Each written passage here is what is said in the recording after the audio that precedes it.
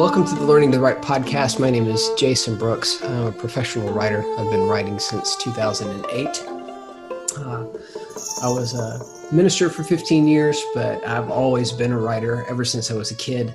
One of the first things that I remember doing was creating stories in my head for the little action figures that I played with, whether it was G.I. Joe, Lego, Star Wars, didn't matter. I was coming up with new ways for familiar characters to interact together. And that was really the beginning of my writing. As I got older, I transferred that into things like comic books, cartoons. A friend of mine that lived across the street named Pete, he and I used to get together sometimes on Friday nights and we'd just draw cartoons, one of which was called Stick Boy, our first character that we kind of invented. And it just became something that I loved doing. I even went to college, and my BA is in English. So writing has always been a part of my life, which is why I wanted to start this podcast, because I know that there are a lot of people out there for whom writing is really important. It's either an exercise that helps them mentally get prepared for the day, or it's something that allows them to escape to their best selves. But one of the things about writing that's really, really challenging is just overcoming some of the doubts and struggles. We see writers that get famous or get promoted or get extolled as the type of writer that we all should strive for, whether it's a Stephen King or Jonathan Franzen, Nora Ephron, you name it. Obviously, I'm more of a populist than a literist, but there are lots of folks for whom when they think writer, they think huge, big name. And they don't think about the average writer or the aspiring writer or the beginning writer who loves the craft and simply wants to make a difference with their words. And that's what this podcast is for. I wanted to talk to writers that I know that you've probably never heard of. Maybe you have, maybe you haven't. But I wanted to talk to writers that I know and just talk to them about the craft of writing. Why is it so important to them? Why does it matter to them? Why do they do what they do? And it's not just writing in the sense of prose. I'm going to talk to poets. I'm going to talk to songwriters. I'm going to talk to people who have never written a nonfiction thing in their life. They stick straight mainly to fiction or whatever. But I wanted to talk to a wide range of people. And we're going to do things in a very specific way. Each writer will be asked the big five. So it's 5 questions that allows them to sort of share their personal journey of writing. They'll share with you a big idea, which is a piece of advice that they wish every writer would know. And then they're going to close with where you connect with them. So if you have a question about writing, or if you want to talk to someone about their writing, you can connect with them on whatever social media handle, website they may care to give. Or if these people have a project that you can go check out, then you would be able to go and look at that project. So every interview that I do is going to sort of fall under that category. And I've felt like it would be smart for me to begin by just sort of rolling through that list myself. I don't know how many people will ever hear this episode, but maybe you'll learn a little bit about my journey. You'll definitely learn more about me as the podcast continues, because these are going to be conversations. These are going to be discussions between me and people that I know who love the craft as much as I do. So there'll always be a little bit of me that comes out in each of these interviews. But the first question of the big 5 is, why do you write? And I write because I want to help people. As far back as when I was a kid, one of the things that I felt really strongly about was I wanted my life to have a purpose. I wanted my life to mean something. I wanted my life to achieve something. And when I was around 11 years old, I had a religious experience. I'm a person of faith. And I felt like in that moment that I had sort of been given this assurance that there was a reason and a purpose for my life. Now, I wasn't given a verbatim reason and purpose, but just the assurance that there was something there. And over the years, especially as I got towards college, I started wondering, what is it that I'm here to do? And I went into ministry because that seemed to be the best expression of that calling. Obviously, as a ministry, you help people. But what I really loved about ministry wasn't some of the standard stuff. What I loved about ministry was challenging people to think deeply, helping people expand their view of the world, seeing things through a much larger lens. And then really it got to be helping people see that they themselves had observations and thoughts about their own belief that were valuable and wise and worth sharing. And so I sort of started learning to draw out from other people their own insights and their own wisdom. And when I went into writing full time, my first job was with a organization called RZIM. They were a Christian organization. They hired me to write their radio programs. And even though I only wrote the opens and the closes, the whole point was to be so snappy and sharp in the opens that people would listen to the message. And I had to really start thinking again about how do you draw people in and help them realize that they have value that can be added to this program, that what's going to be talked about on this program was actually along the same lines of things that they had thought or questions that they had asked.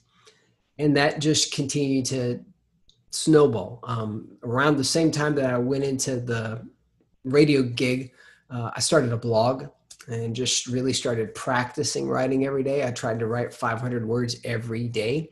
Some of those blogs have been lost to history. There's a gap between 2010 and 2016-ish where I had my own personal website. And a while back, I just let that thing go to the dustbin of history. It's no longer there.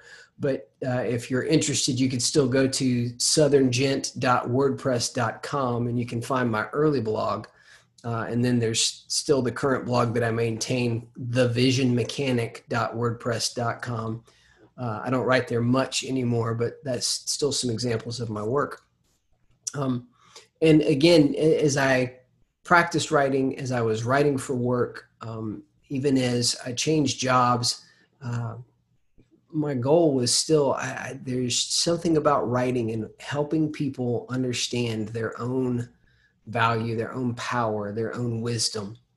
It just resonated with me. And in 2015, I applied for a job with the John Maxwell Company as a staff writer and was hired on. And I've been with the company ever since. Now I am the executive vice president of content and publishing. I do a lot of writing for the company in a lot of various different ways. And it's a perfect alignment because my role at the company is to add value to people through content that helps them unlock their giftedness, helps them unlock their leadership potential, helps them discover who they are.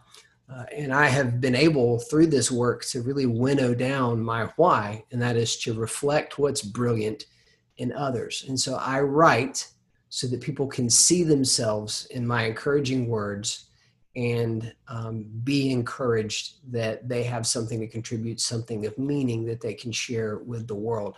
And I just think that's a beautiful reason to write, whether it's fiction or whether it's nonfiction. I want people to come away feeling empowered to go out and make a difference. The second question of the Big Five is, what convinced you that you're a writer?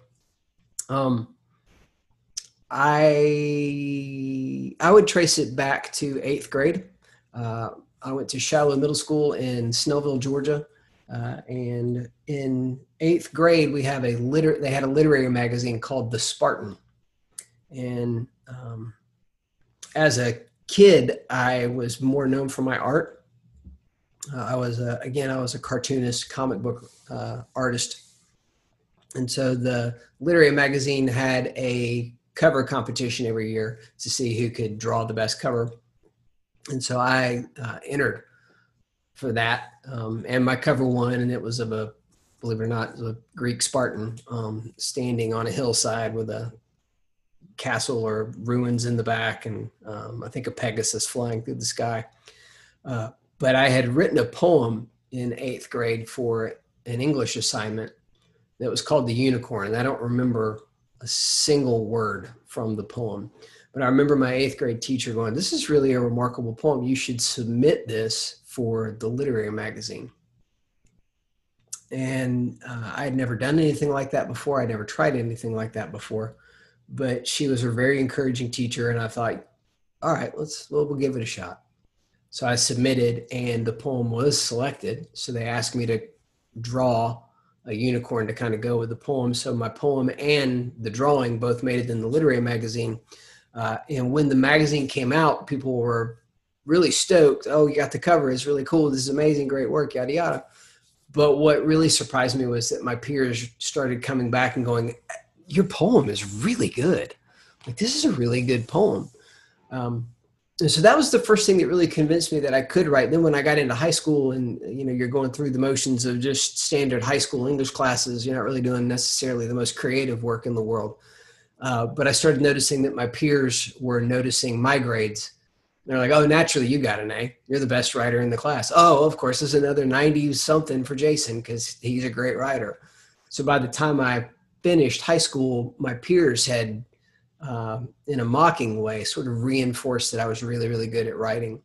And then one other thing that happened was when I was at the University of Georgia, where I got my bachelor's degree, my very last class was writing for publication. And I remember the last day of class, I had to turn in my portfolio. There was no final exam. We just had 5 pieces that we had to turn in.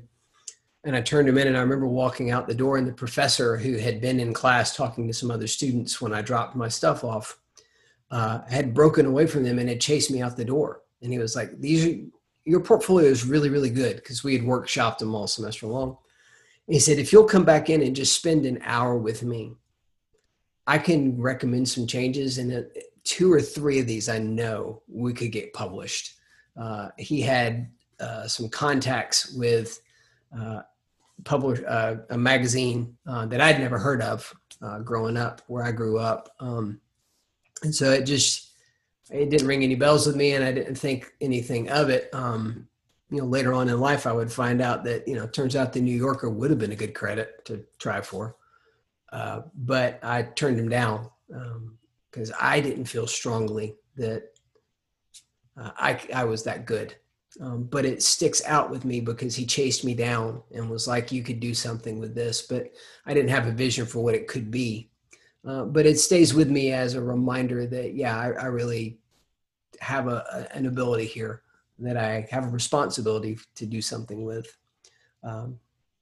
The third question of the Big Five: who's your greatest support or mentor as a writer? My earliest inspiration for writing, actually, believe it or not, was a guy named Louis Roussard. He was a Southern humorist and writer. He was a columnist for the Atlanta Journal-Constitution. And then in the 1980s, he got syndicated all over various papers across America. And he started producing books. And for a while there, he was kind of a hot commodity. He was sort of the proto Jeff Foxworthy, if you were, except Louis didn't set up jokes about you might be a redneck. Louis just wrote about being a redneck. And I remember reading him and reading how he just wrote about his everyday life and thought that he gets paid to just write about his life. That's pretty cool. I'd like to do that. And so that was sort of the first example or first person that mentored me in writing in terms of giving me a vision for what a writing life could be. But my greatest supporter in my writing is actually my wife, Rachel. She has always believed in my ability to write. She has always believed in my ability to use words to help people or touch a part of their heart or their mind in a way that made them feel better about themselves. And so she has always been behind me. She still believes that I'm going to write a great screenplay that'll get turned into a movie that I might get to help produce or direct or star in. She encouraged me to get my children's book published. She's encouraged every one of my self-published books. Every time I submitted for a magazine, she was there. Every time I sat down and posted a blog post, she would read it and give me support or give me some critiques. And all of my self-published books, she was behind as well. And so she really is.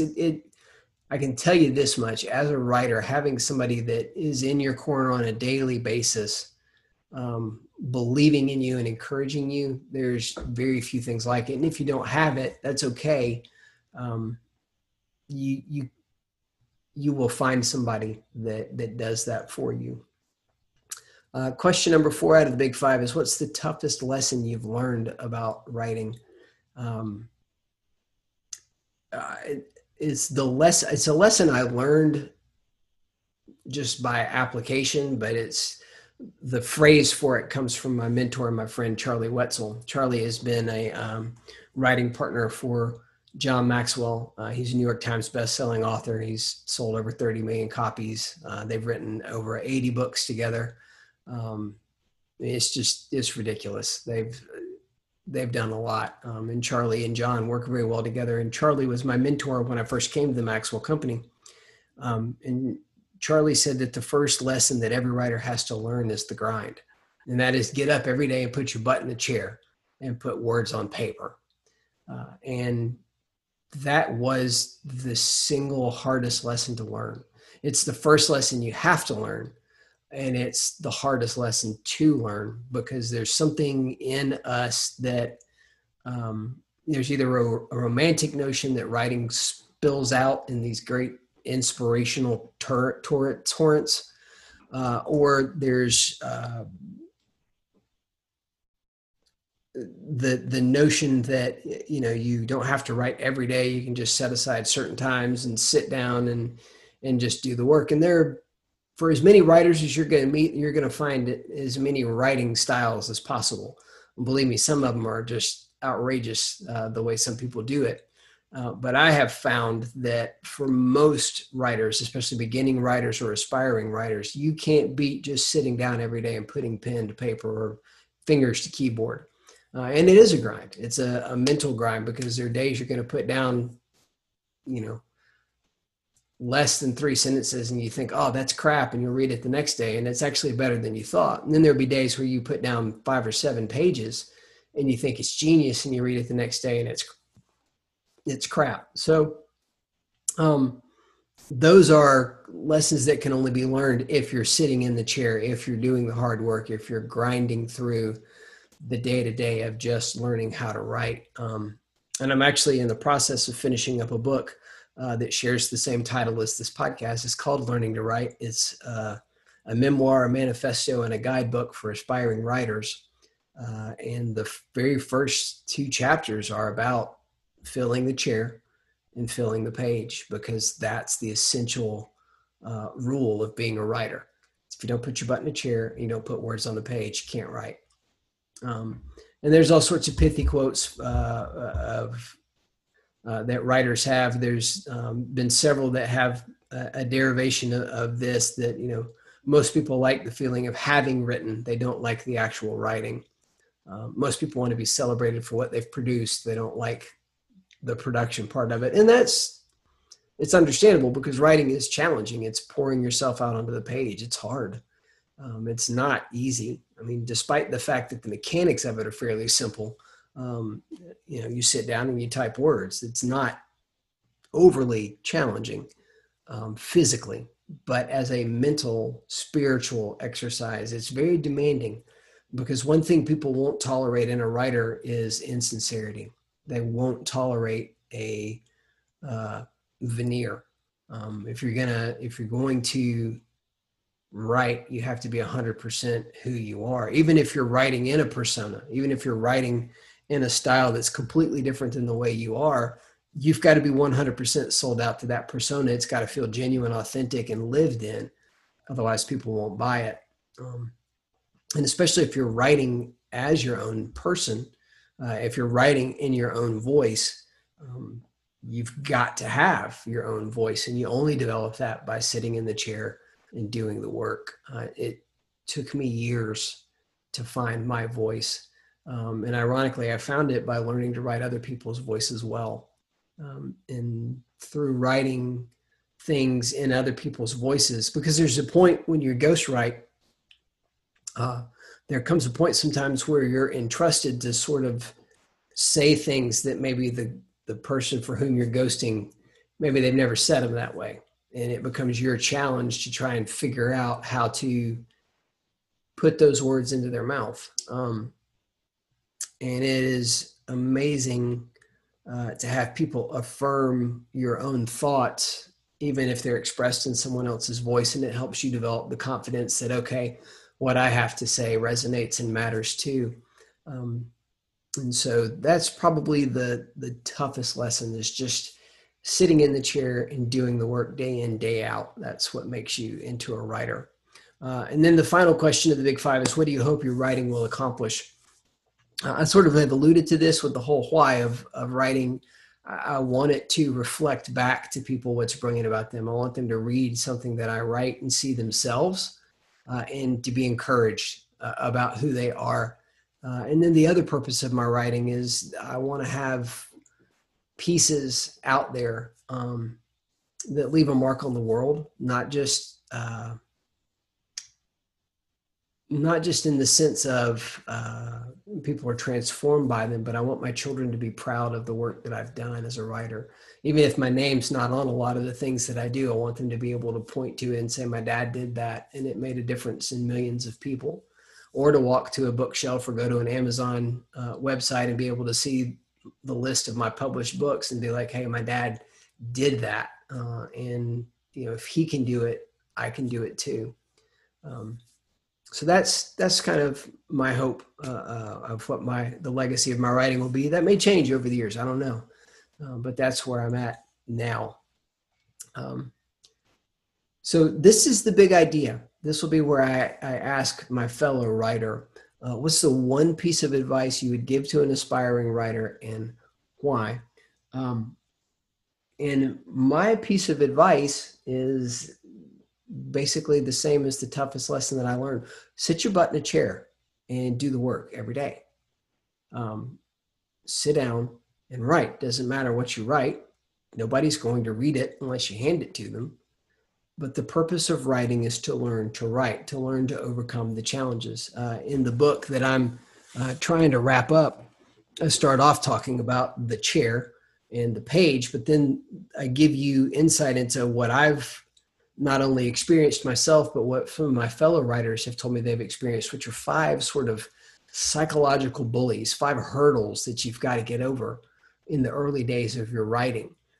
Things like discomfort, things like overwhelm, and really wrestling down some of those early doubts, because the minute you start getting consistent with your writing habit, the minute you start committing to the task, there's going to be what Stephen Pressfield calls resistance, whether it's from your own brain, whether it's the voice of the villain in your head, whether it's that communal or community voice that maybe you grew up with that told you could or couldn't do some things. You're going to experience resistance to the work, and you've got to learn to overcome that resistance. You've got to learn how to be stronger. You can't defeat it. You can't make it go away, because it's always going to be there, because writing is an act of creation, and creation always costs the creator. There's always something of you that you're going to be putting into every piece that you write, whether it's a haiku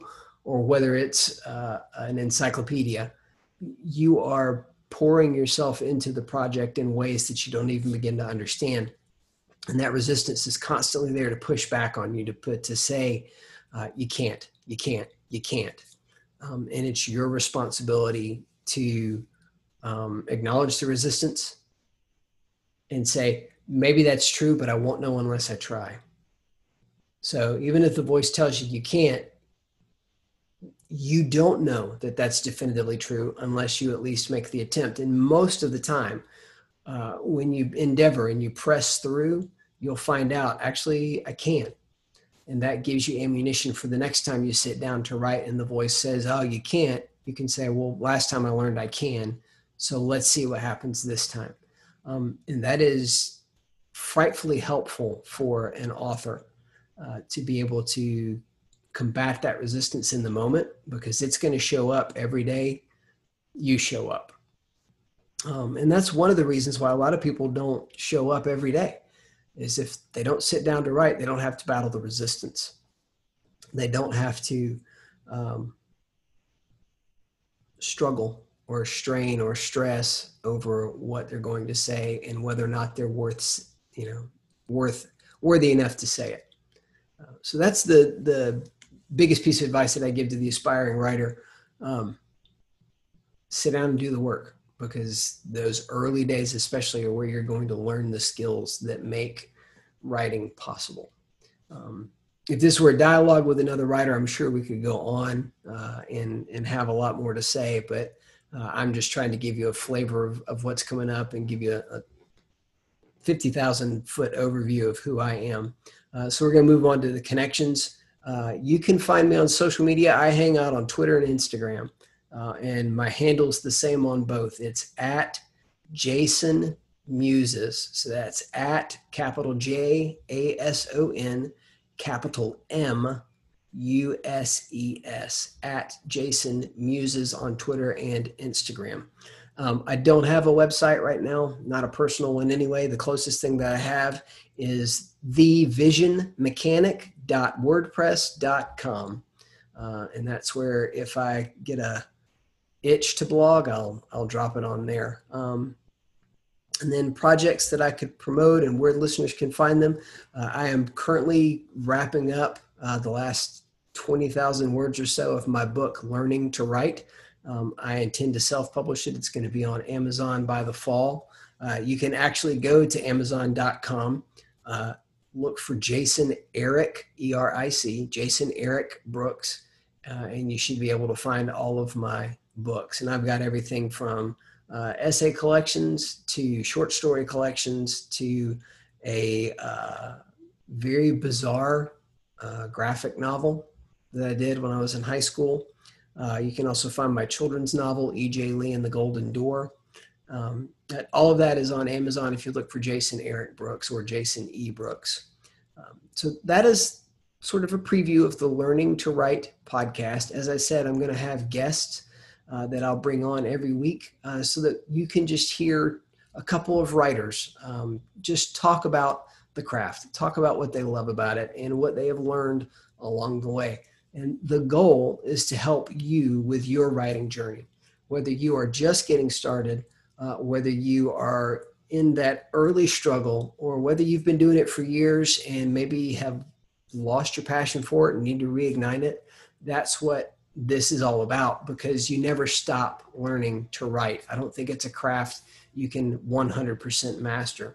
And so there's always a way that each of us who have a passion for writing can continue to get better. So that's the Learning to Write podcast. We will be back with another episode next week.